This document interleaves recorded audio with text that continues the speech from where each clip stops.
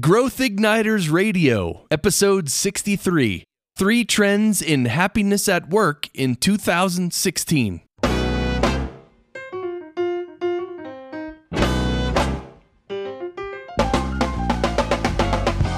This episode is brought to you by Business Advancement Incorporated, enabling successful leaders and companies to accelerate to their next level of success. On the web at businessadvance.com. And now, here's Pam and Scott. Thanks, Chris. I'm Pam Harper, founding partner and CEO of Business Advancement Incorporated, and with me is my business partner and husband, Scott Harper. Hi, Scott. Hi, Pam. It's great to be here with you again for yet another episode of Growth Igniters Radio. And if this is your first time listening, our purpose is to spark new insights, inspiration, and immediately useful ideas for visionary leaders to accelerate themselves and their companies to their next level of success. So, Pam, what are we talking about today? A look at trends on happiness in the workplace in 2016. Okay. We're seeing some really exciting trends that more companies across every industry are increasingly focusing on happiness and how it impacts attracting and retaining top talent, innovation, and momentum for accelerating growth. Okay. This is happening in companies of every size across a whole wide range of industries. So that's the first trend. Well, that's right. And in fact, we just read a front page article on the Wall Street Journal. It says, millennial employees confound Wall Street.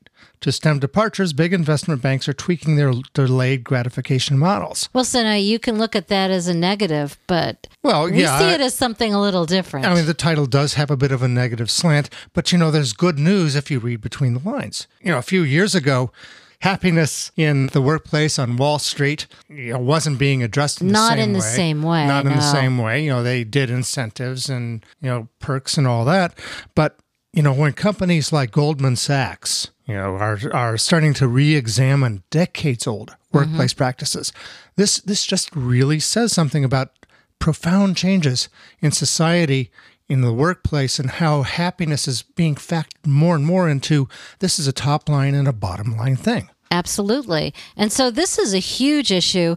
We see it as a good trend, that it's optimistic, even if it's phrased in a, this is a problem way. And of course, there's always going to be a continuation of this. So we'll be interested in looking at this next year to see where things are at. Well, that's right. A second trend that we're seeing is greater flexibility in how work is getting done and a much more individualized approach to shaping jobs that are giving more meaning and purpose to the work. This is a very important thing. Yeah, if people have impact on shaping their jobs and making them fit their own style, it just gives them a sense of more control, more autonomy. And a lot of research has shown that really has a profound impact on satisfaction and happiness. Focusing on roles and accountabilities as opposed to the tasks, how we get things done, the responsibilities. Right. This is a very good trend, and we expect that we'll see much more of that, especially as we look at it next year. And a third trend that we're seeing is a growing emphasis on collaboration and co-creation. It's been, happening for a long time. We've had, teams and so on. But the twist, I think, that's really interesting here is the partnering with stakeholders that are outside the formal organization. People may be saying, wait a moment, I thought you were talking about happiness. Well, that's right. But, if I have, as a worker at any level, have an ability to have a real role in creating the work, working with other people, because relationships are a big part of happiness, and not just doing the work, but shaping the work we do, that does create happiness. It creates engagement. It creates commitment. And again, big impacts on top and bottom line. Speed, momentum, it's all there. So if we know that happiness is so important for companies to be successful, what makes happiness so difficult? That's the question. We use the word happiness an awful lot. I went to the dictionary and I saw that it's associated with joy and contentment and well-being. Okay. So you can see that these things are really pretty subjective. I mean, what is joyful to me may not be joyful to you. Yeah. And to a certain extent, these kinds of situations are defined by society and trends and culture, which is constantly shifting. So it brings up a paradox, which is the need for happiness is universal, but each person's journey to happiness is completely unique. Well, that's right. So you have a universal thing that's not universal at all in some ways. And that's why, parties and perks of various types, free food, they could make some people at some companies happy, but other people go, so what? Not happy at all about that. Exactly. It's as individual as the person, which is a real dilemma. Yeah. So what do you do about this? Yeah. If you're a leader trying to increase happiness, what levers can you pull? Well, you can't pull any levers. That's for sure. But there are some factors that we've seen that make a huge difference for almost everybody. And that's how people perceive relationships in the workplace and also their sense of personal control. Well, yeah. And for as long as I've ever been doing this work, I will say that when people have left their jobs or they've been looking for a new one, more often than not, people would tell me it was about the relationship or something that had to do with their sense of personal control. So, for example, a while back, one of our clients was being acquired by another company, and everyone in that company was going to lose their jobs when the company closed its doors. Was a very interesting challenge for the leadership, which, of course, needed a very smooth transition. And they had to make some go big or go home kind of decisions about how they were going to keep people in place. They didn't know exactly when the doors were going to close. Yeah, but it wasn't immediate. It wasn't immediate. And what they decided to do was to address head on the fact that people were going to have to deal with a lot of uncertainty. But in return for that uncertainty, because they wanted them to stay, they gave them a chance to process some of what was going on. And we worked with them to go throughout the company in multiple ways to help these people at different levels to process what was happening and reframe the situation so that they could make some new decisions about how they were going to personally move forward, each and every person, which was over 100 people. Yeah, and that gets back to the sense of autonomy and some control. Even though I'm going to lose my job, at least I'm starting to get some control over this process. Well, the company didn't close their doors in that location for 9 months. And they only lost one person during that time. So everybody stayed on. We're talking like 100 people. Wow. And so big impact. A big impact.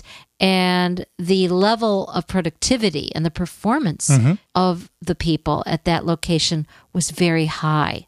So involving people, giving them some control, increasing happiness, even in a difficult situation, has a huge impact. Right. So we're not talking about people going around with grins on their faces, but we are talking about a certain amount of centeredness and a certain level of contentment that things are going to be okay. So these kinds of things happen and can happen regardless of what the latest trends are. Sure.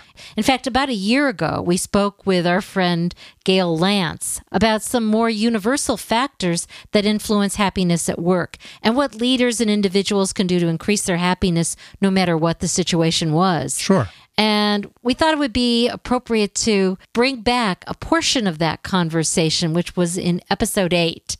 So she could talk again to all of us about some things that I think are very important. Now, Gail is founder of Work Matters Incorporated, as I said. She's a leadership expert who helps executives, teams, and organizations improve performance. She's also author of the book, Take the Bull by the Horns, and co-author of a best-selling book on Amazon called The Happiness Recipe.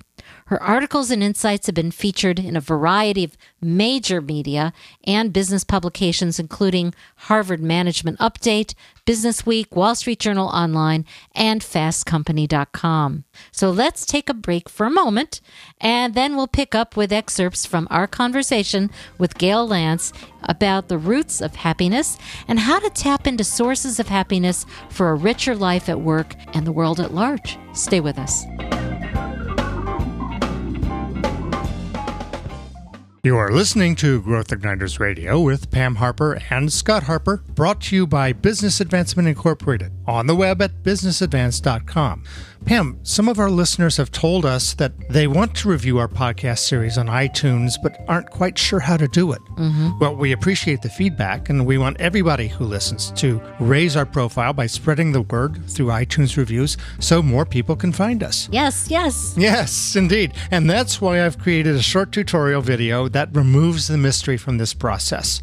So, listeners, go to growthignitersradio.com. Look over at the sidebar to the right, and you'll see a headline, Subscribe to Growth Igniters Radio, a little bit down the page. Click on the link under that headline that says How to Review Growth Igniters Radio on iTunes. That will open a page. You can play the video, spells out everything you need to know about reviewing our podcast in just 84 seconds. Review us today, and thanks for your support. Yes, thanks.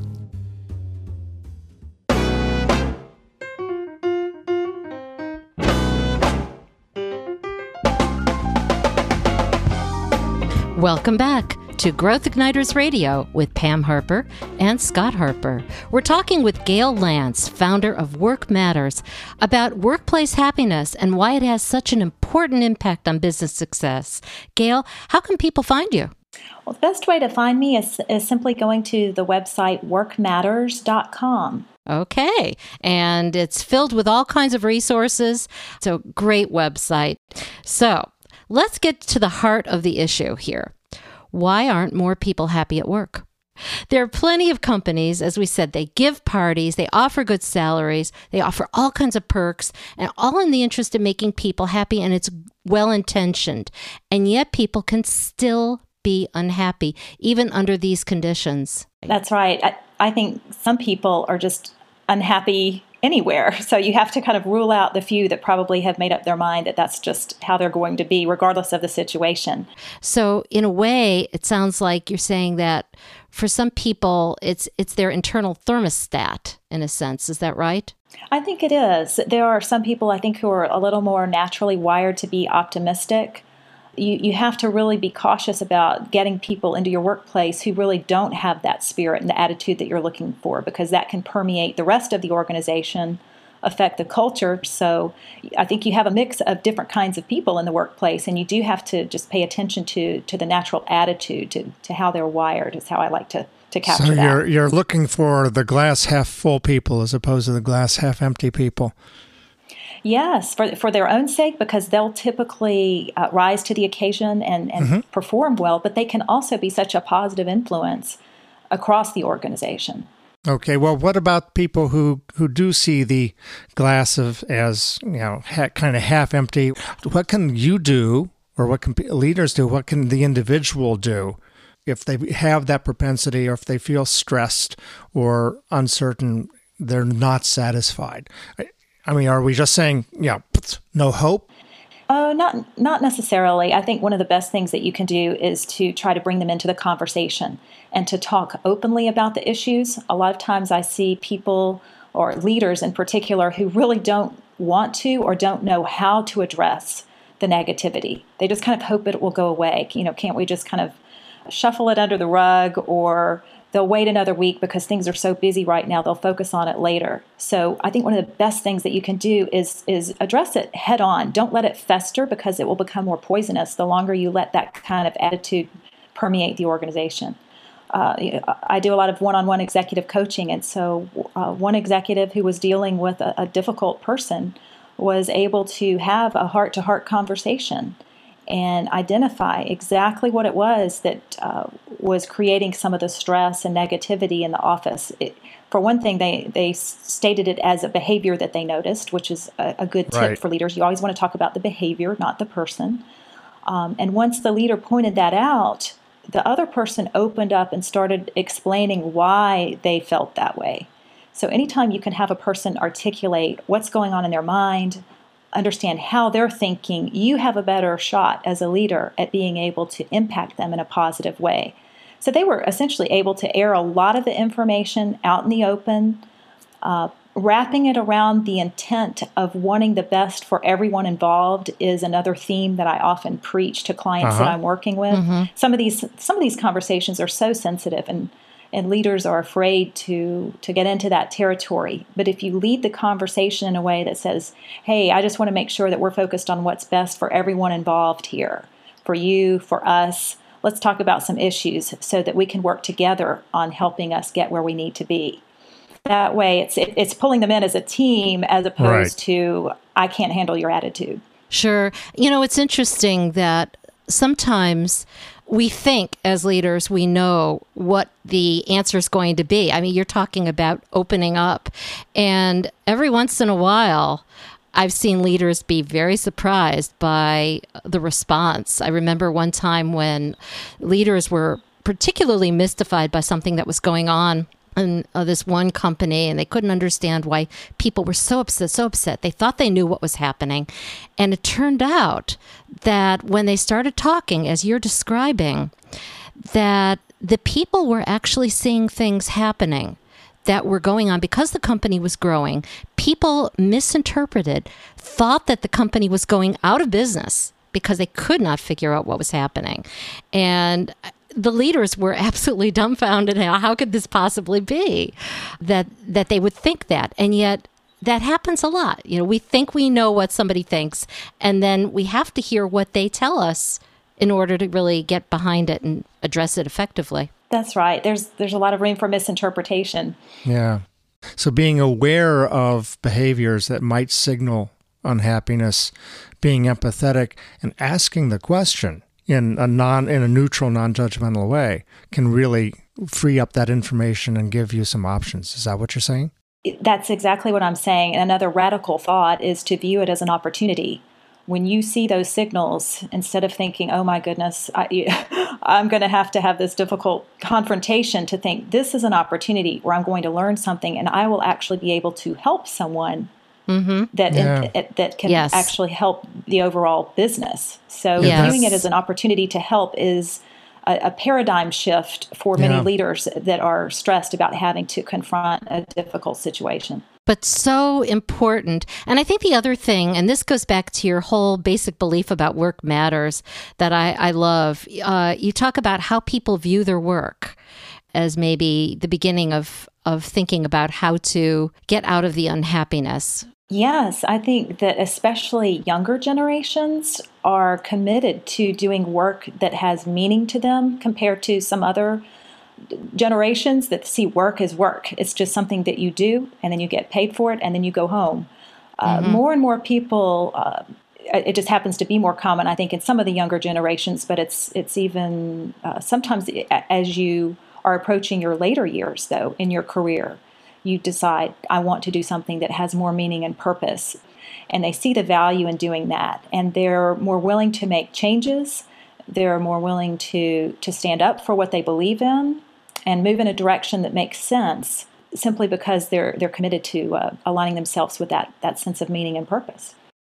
Good points. Well, so it sounds like what we're saying is that it's really important to understand what's behind the unhappiness in the workplace. Before you can really address it, you have to understand some of these things can be very surprising, and we can't make assumptions about them. But there are actually things that we can do, and that's what we're going to talk about in the next segment. So we're going to take a quick break right now, and when we come back, we'll speak more with Gail Lantz, founder of Work Matters, about some concrete things that you can do to increase happiness in the workplace now. Stay with us. You're listening to Growth Igniters Radio with Pam Harper and Scott Harper. Brought to you by Business Advancement Incorporated, on the web at businessadvance.com. So Pam, as we're talking about happiness, one of the constants we observe is how important open, authentic conversations are to happiness and satisfaction at work and to life in general. But the thing is that sometimes the conversations that really need to happen just don't. They don't happen for a variety of reasons. That's right.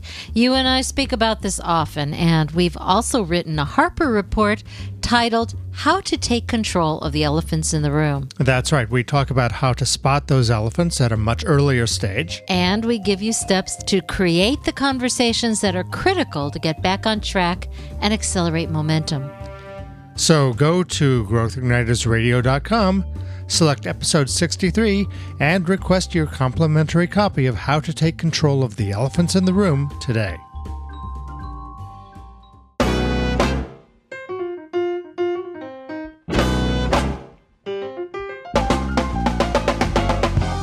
Welcome back to Growth Igniters Radio with Pam Harper and Scott Harper. Over the last 2 segments, we've been talking with Gail Lantz, founder of Work Matters Incorporated, about the top and bottom line impact that happiness has on company performance. And also, we've been talking in the last segment about the need to understand why people aren't happier before you just go out and do something. Now we're ready to talk about the 3 steps to increase happiness in the workplace. But before we do, Gail, how can people find you and your books?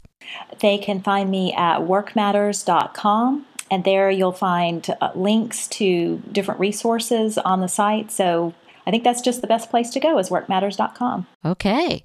So now that we've been talking about some of the background about happiness, the need for it, and all of that, let's talk about what we can actually do about it so that the listeners, when they get off, all of you who get off, are going to be able to do something. And I want to clarify that the steps that you're going to be talking about, Gail, could apply to anybody at any level of a company, correct? Could be That's a board right. member, CEO, executive.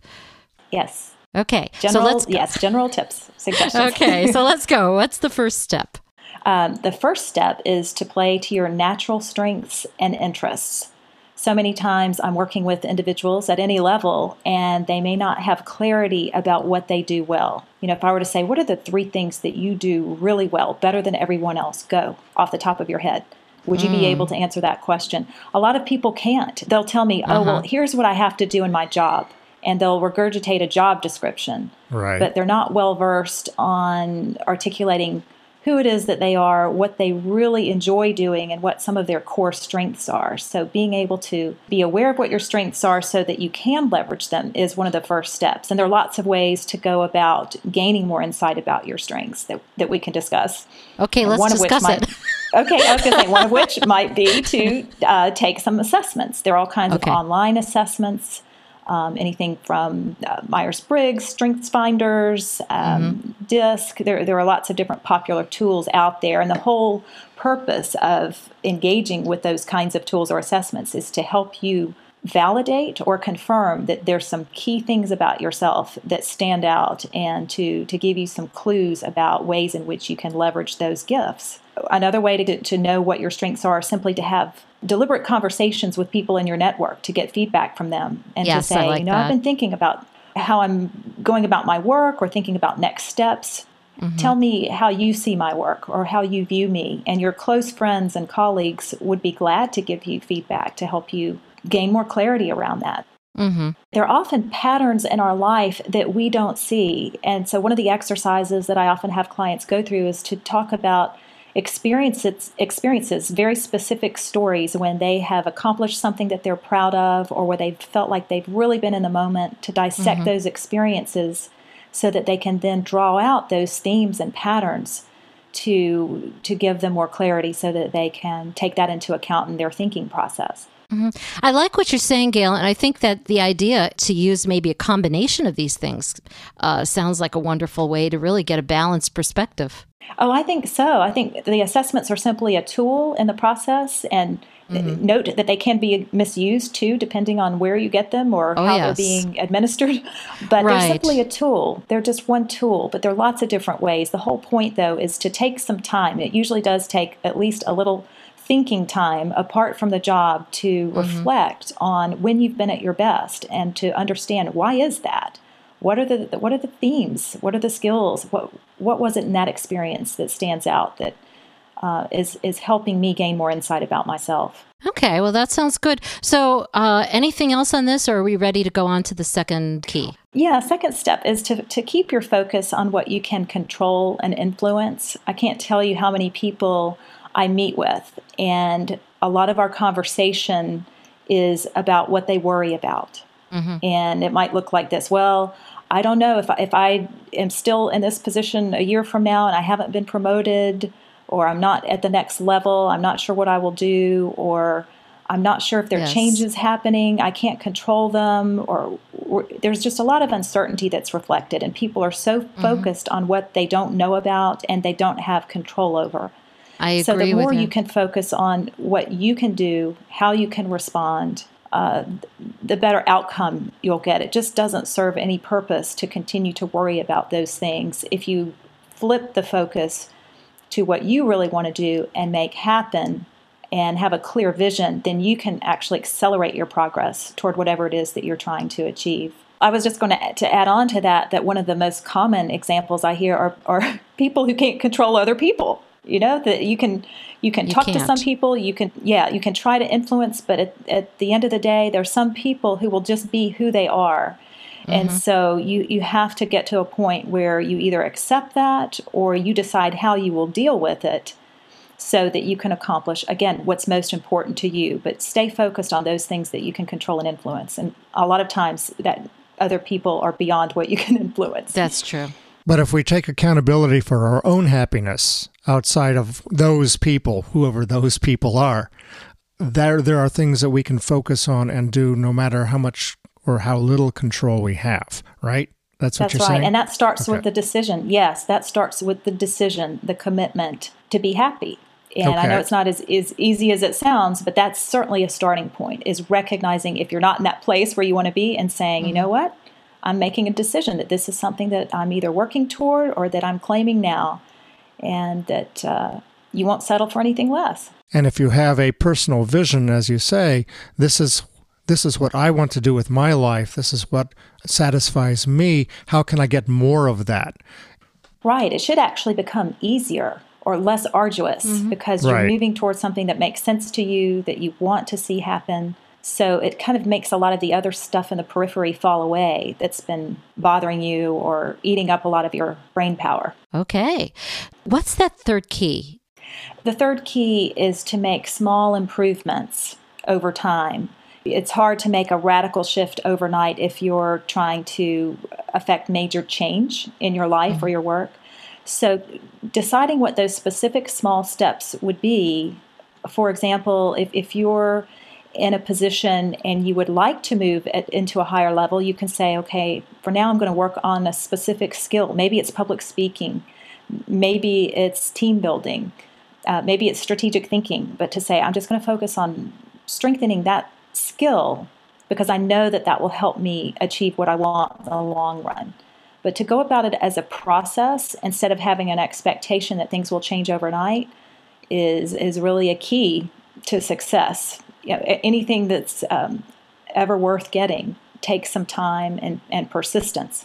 So breaking it into smaller pieces so that you have a sense of accomplishment along the way will be critical. I would agree with you. You know, one of the things that you've launched that's so clever is My Daily Coach. Can you tell people about that? Because it applies to some of what we're talking about. Right. I produced that new app called My Daily Coach, which is a very simple thought or question of the day to just provoke good thinking. It's designed for leaders and managers who want to be more deliberate about how they're going about their work in their life. So yes, that's a perfect example of something taking control, very small. Right? Yes, absolutely. To me, it all goes back to take the bull by the horns, take control. That's right. You can do That's it. Right. That's right. And it's free. Small steps. And it's free. Oh yes, that is free. So anyway, believe it or not, our time is ending here, and I just wanted to ask you, do you have any last thought for now? Well, I think my last thought would be to view this, as I said, as a process, but to know that it's okay if you're not sustaining happiness all the time. So I think it is good to have as a goal, but to not be too hard on yourself if you feel like you're going through some periods where things are just difficult. And to view those as stepping stones, as growth opportunities will help you in the bigger picture. So I hope that anyone listening to this would continue to have the motivation to keep moving forward and not be concerned if they fall into some gaps every now and then or some slumps, because that's just part of being human. Well, Gail, thank you again for being our guest, and we definitely will have you come back. Thanks for listening to Growth Igniters Radio with Pam Harper and Scott Harper. Until next time, this is Pam Harper and Scott Harper, wishing you continued success and leaving you with this question to discuss. What's one thing you can do that could increase happiness at work for yourself and others. All Growth Igniters Radio episodes are copyrighted productions of Business Advancement Incorporated, intended for the private use of our audience. Except as otherwise provided by copyright law, all other uses, including copying, editing, redistribution, and publication without prior written consent of Business Advancement Incorporated, are prohibited. All rights reserved.